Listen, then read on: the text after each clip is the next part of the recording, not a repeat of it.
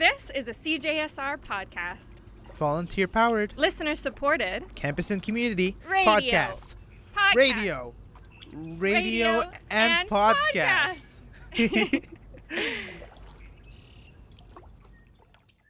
Something that I recently learned, which was very powerful, which is money is a very, very emotional topic.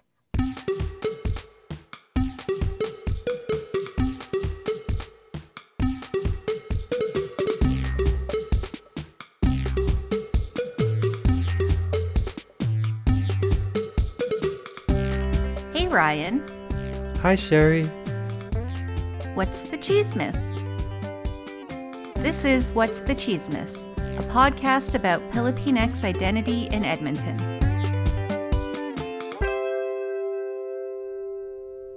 I'm Ryan Lacanalao, and the chismis I want to get off my chest today, well, it kind of started with bubble tea.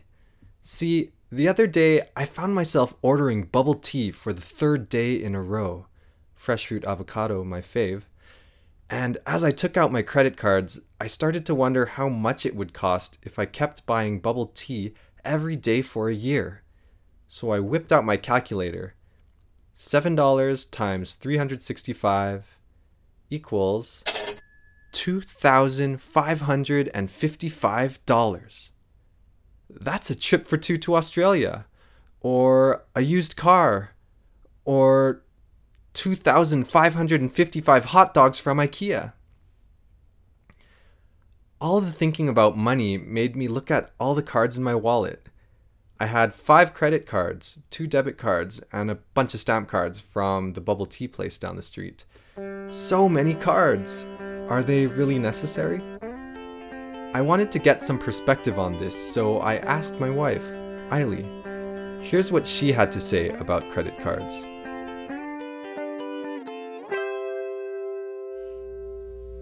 When I was in university, I had 5 credit cards.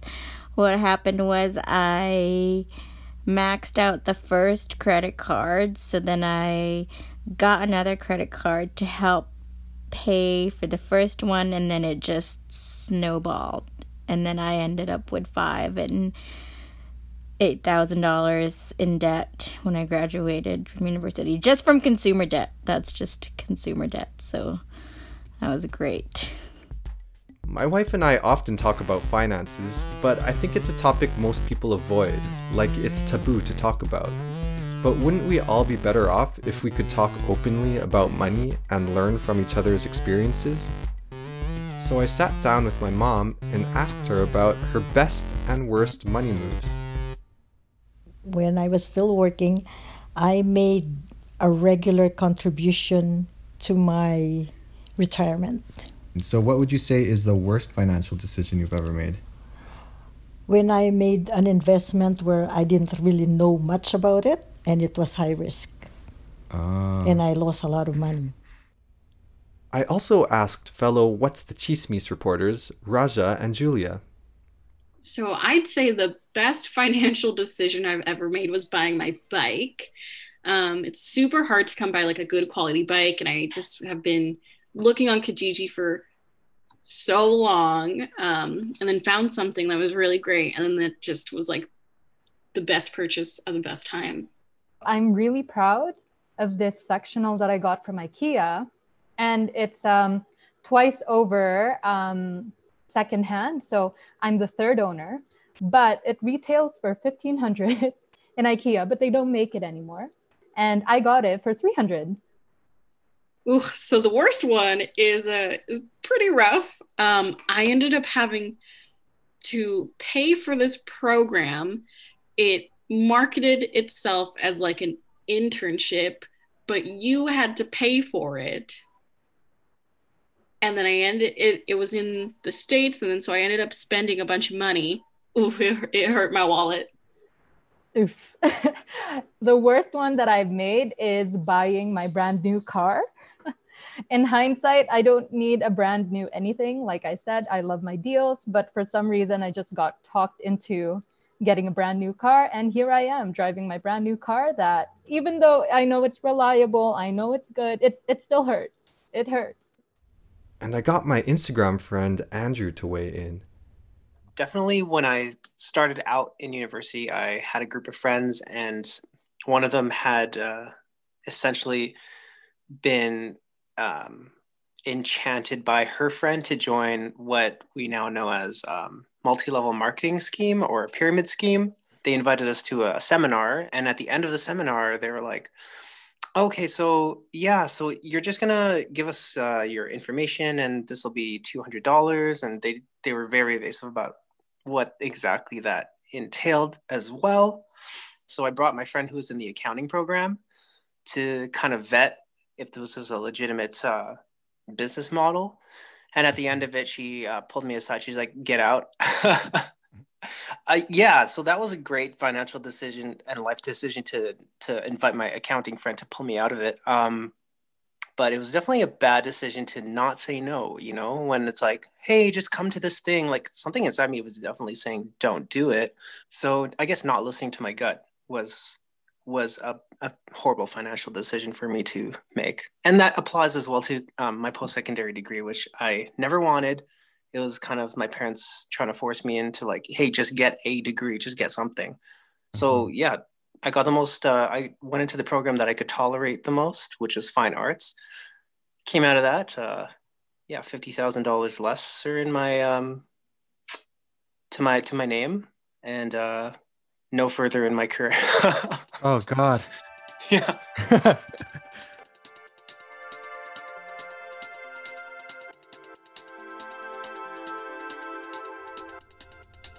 So in just a few short conversations about money, I had already learned some super valuable lessons.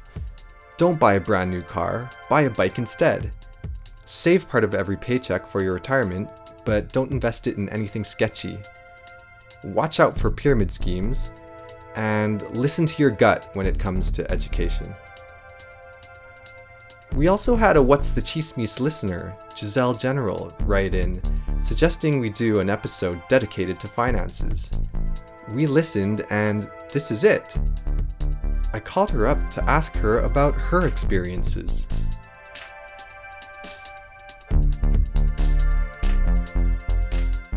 Hi, Giselle. Hello. I'm looking at what you wrote in for the topic, and you did mention emotional conflicts from utang na loob. Now, for the listeners who don't know what utang na loob means, can you give a description? I think that English translated meaning is kind of like debt of gratitude. So it is this mindset where if someone has done a good deed to help you, maybe for instance, I guess in my case, our parents died way early and a relative decided to raise us and help us and whatnot. It's the idea that you are indebted, you should be grateful and that you are indebted to them, and you always have to acknowledge and appreciate this good gesture that the person who helped you has done. And looking at it from that perspective alone, I think there's a lot of beauty and value to the utang na loob perspective. It's good to acknowledge and appreciate your parents for raising you, for instance. I think the challenge with this mindset and dynamic is there seems to be an expectation in our culture that one of the applications of debt of gratitude is that you can never say no to any requests or demands from that person whom you are indebted to. So that's, I think, where the problem starts and where the conflict starts. So, for example, and I've seen so many patterns of this, but I'll just use a bit of personal experience. Let's say, in order to come to Canada, a bunch of the relatives from the Philippines pooled money to pay for plane tickets and that kind of thing. And a family member arrives in Canada and all is good.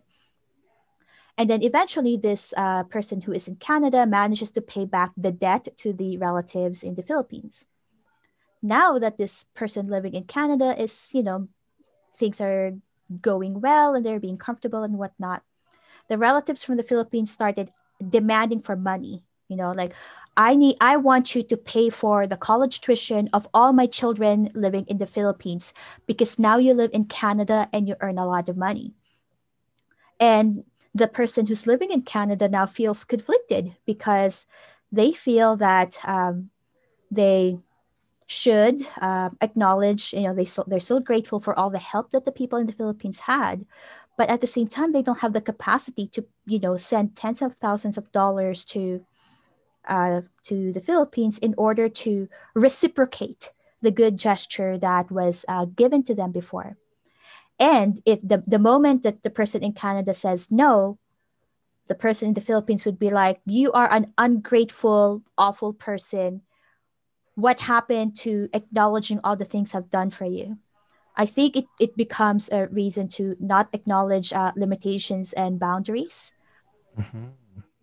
Yeah. So can you tell me, have you found any tools to help, like when you're getting these requests that are very hard to say no to? I'll be honest with you, I haven't found a perfect solution for this.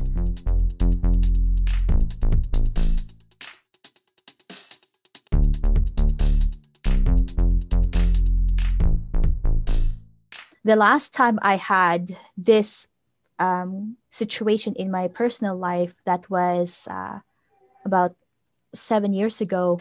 So when I moved to Edmonton, I was living with one of my aunts, one of my mom's sisters. Very lovely lady. She really cares about me and my brother, and was very involved, trying to help out as much as possible, especially after my parents passed away. So I moved here in 2008, and then my brother came in 2011. And overall, things were okay in the house. We were behaving like roommates in a sense, where even if we are younger and we are students with limited income, we paid our fair share in everything. So utilities and groceries and whatnot. And at the time, we were renting a house. It was a very nice and big house. It has 6 bedrooms, so enough for me and my brother and other relatives to live in. So that was a good arrangement. After a while, they wanted to have their own house, and I completely understand that sentiment. Having a home that you call your own, where instead of paying rent, you're paying towards a mortgage and all the kind of good stuff. I completely appreciate and understand the sentiment. The challenge that they had is that that they didn't have money saved for a down payment, and that their credit rating was not in good shape. So in order to do this, they needed to come up with the money, and they knew for many, many, many years, I've been saving for money to go to the Philippines, to finally visit for the first time since immigrating. So I was approached by them, asking me if I can loan out my vacation money. And my trip was about 6 months away. So I was like really stressed and uncomfortable. And they promised me that they will pay back my money in proper installments while I was vacationing, so that I have my money while traveling. My significant other, who is not Filipino, had cautioned me against this. He said that this might be problematic, but since these are wonderful relatives who had helped us for so long, I felt that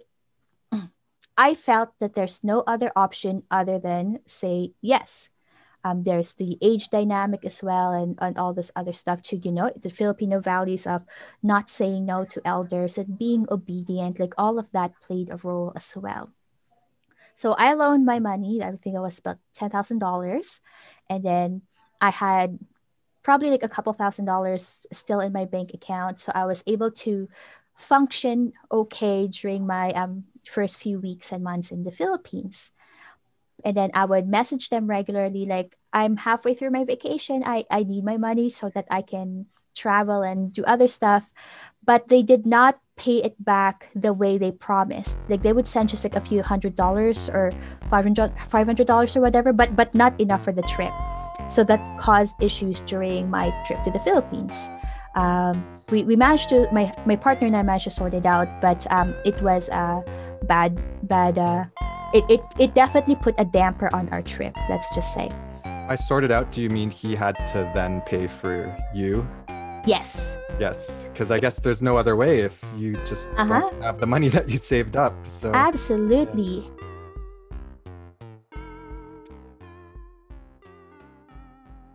And then yes, when I came back in after the trip, this was the summer of 2013.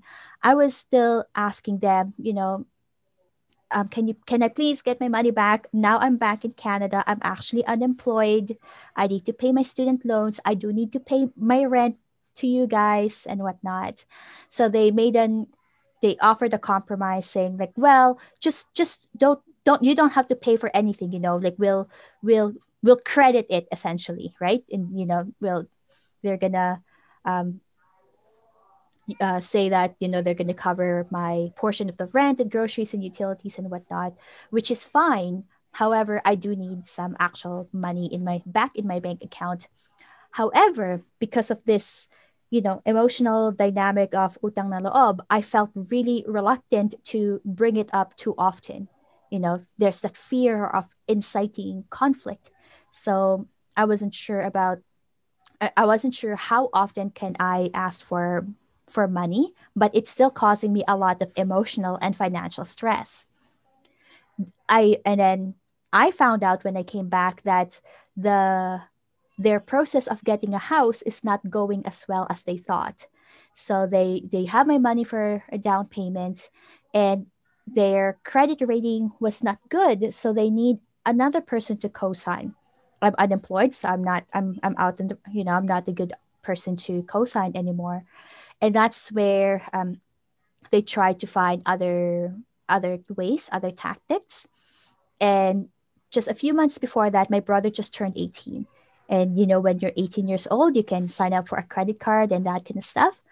And as soon as my relatives found out that my brother is 18 years old and had signed up for his first starter credit card, they asked him, politely, I guess, if he would consider co-signing a mortgage.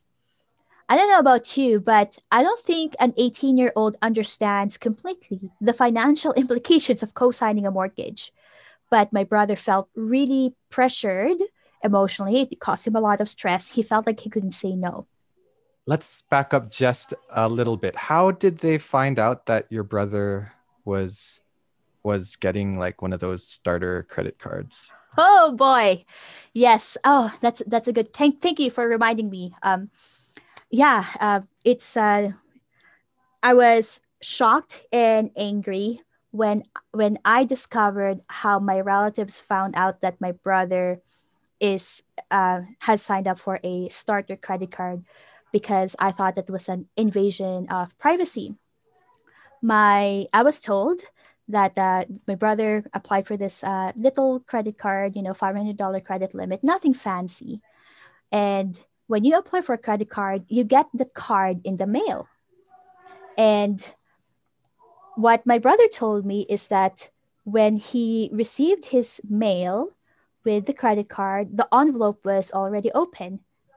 And then a few days after, that was when our relatives asked my brother if he would consider co-signing a mortgage, because he already has a little bit of credit history by applying for a starter credit card.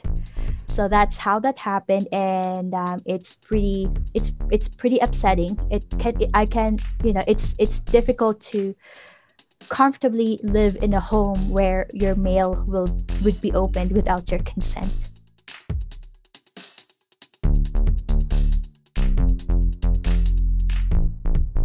Yeah, so that was a really difficult afternoon and evening. So at around 4 p.m. is when my brother called me and told me, he's like, Ate! I was like, oh my gosh, what's wrong? And he's like, Ate! Tita, open! My brother just started kind of ranting in English and Tagalog, saying that he was, they had serious talk, and he's being asked to co-sign the mortgage, and he's like, I don't know what to do, ate. Oh my gosh, you should have stayed in the house. He was like really like agitated. Where were you? I was hanging out with my boyfriend at his condo. Okay. Okay. So at around afternoon, that afternoon, my brother called me agitated and stressed out. I said it. I told my partner what happened. I started crying, and he's like, "This is not okay. We're moving you out right now." So what he did is, I was very terrified of the idea, but when I texted my brother what we're gonna do, he actually felt more more supported. He's like, "Oh, okay. This is this is good to know." And my husband, I keep calling him my husband because it's my husband now, right? Right. But he asked a few people, like coworkers and friends and his family members, and set up a caravan of vehicles so that we can move out our stuff. So after dinner, we went to the house, and I told my uncle that we are moving out, and he was a bit indifferent about it. He's like, "Oh, okay, whatever." And I was surprised by how indifferent he was. But we said like, "Oh, okay, you just said okay, we'll start packing our stuff and go." However, when my aunt and my cousin came home, they were very shocked, which I completely understand. And heated words were exchanged. Like, "Why are you doing this? I can't believe you're doing this. How ungrateful of you to just move out," and that kind of stuff. And heated words were exchanged, and haven't you thought about everything that we've done for you, and all of those kinds of arguments came up, which was very difficult for me to hear. And the other challenging thing too is that the yelling and the crying was all in Tagalog, and my husband, who doesn't know Tagalog, like, he has no idea what we're saying. He's just there like holding my hand and listening in to all the yelling and crying.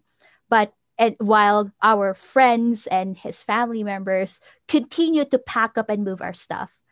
So it was a really difficult conversation, because I don't think they realize how afraid we were, because difficult conversations, there's so much like shame in terms of bringing up difficult topics.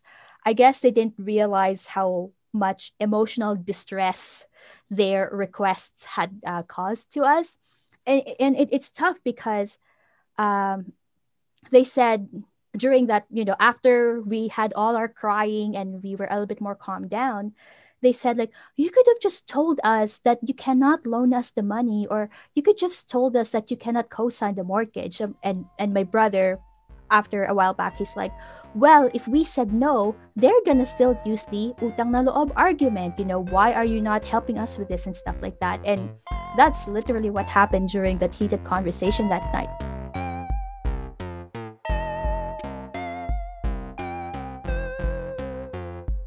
But we moved out all our stuff that night. And then a few days after, while we were adjusting in our brand new living arrangements, we were living in my boyfriend's condo. I talked to my brother. He's like, "How are you feeling right now?" And he's like, "It is so much peaceful here because of, there's no fear of unreasonable expectations being imposed on you." That's what he said. I see. So, wow, that's a lot to happen in one night. Oh, yes. A lot of crying, I tell you that.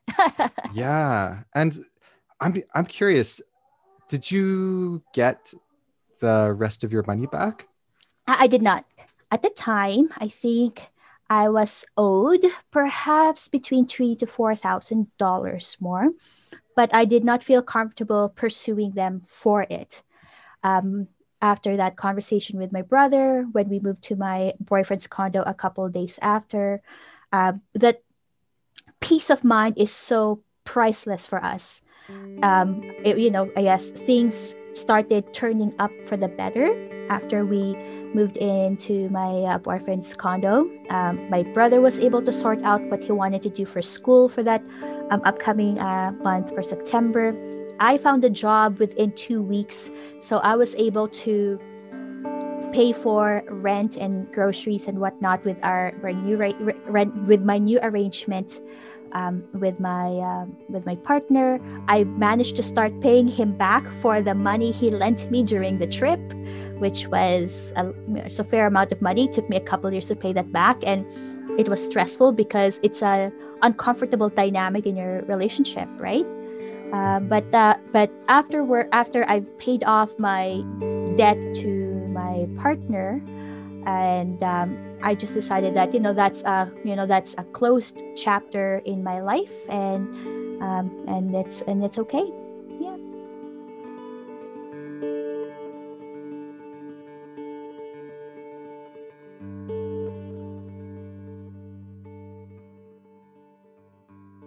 In the job that I started doing in 2014, I learned terminology that like blew my mind. And then when I told my partner, he's like, yeah, that's exactly what happened to you.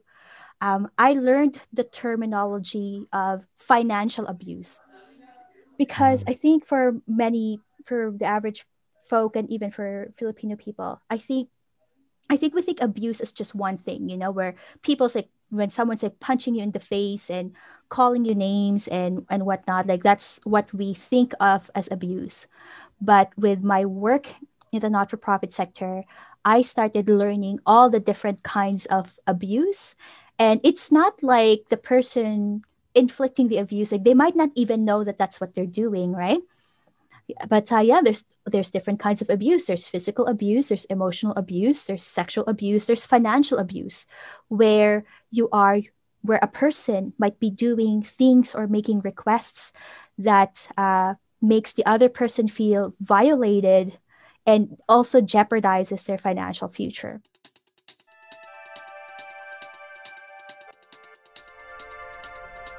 So many lessons learned from Giselle's experiences.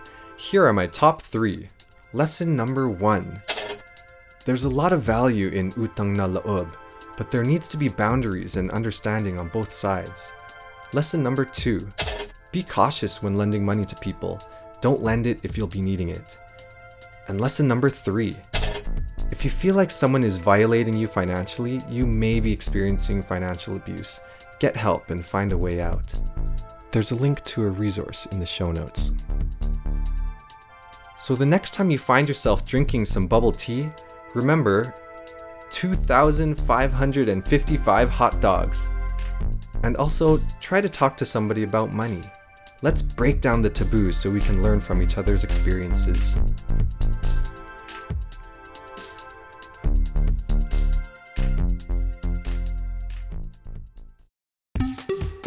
What's the Chismis is a production of CJSR 88.5 FM in Edmonton on Treaty 6 territory. Today's episode was produced by me, Ryan Lacanalao. Thanks to Giselle General for the topic idea and the interview, and thanks to Mariel Diaz, Rebecca Lacanalao, Andrew Dizon, and my fellow podcasters Raja Magay and Julia Huko for speaking with us. You can find all our episodes on Apple Podcasts, Spotify, Pocket Casts, and on our website, whatsthechismis.transistor.fm. Follow us on Instagram at What's the Chismis and on Facebook at What's the Chismis CJSR. That's What's the TSISMIS. You can also email us at chismis@cjsr.com. Salamat!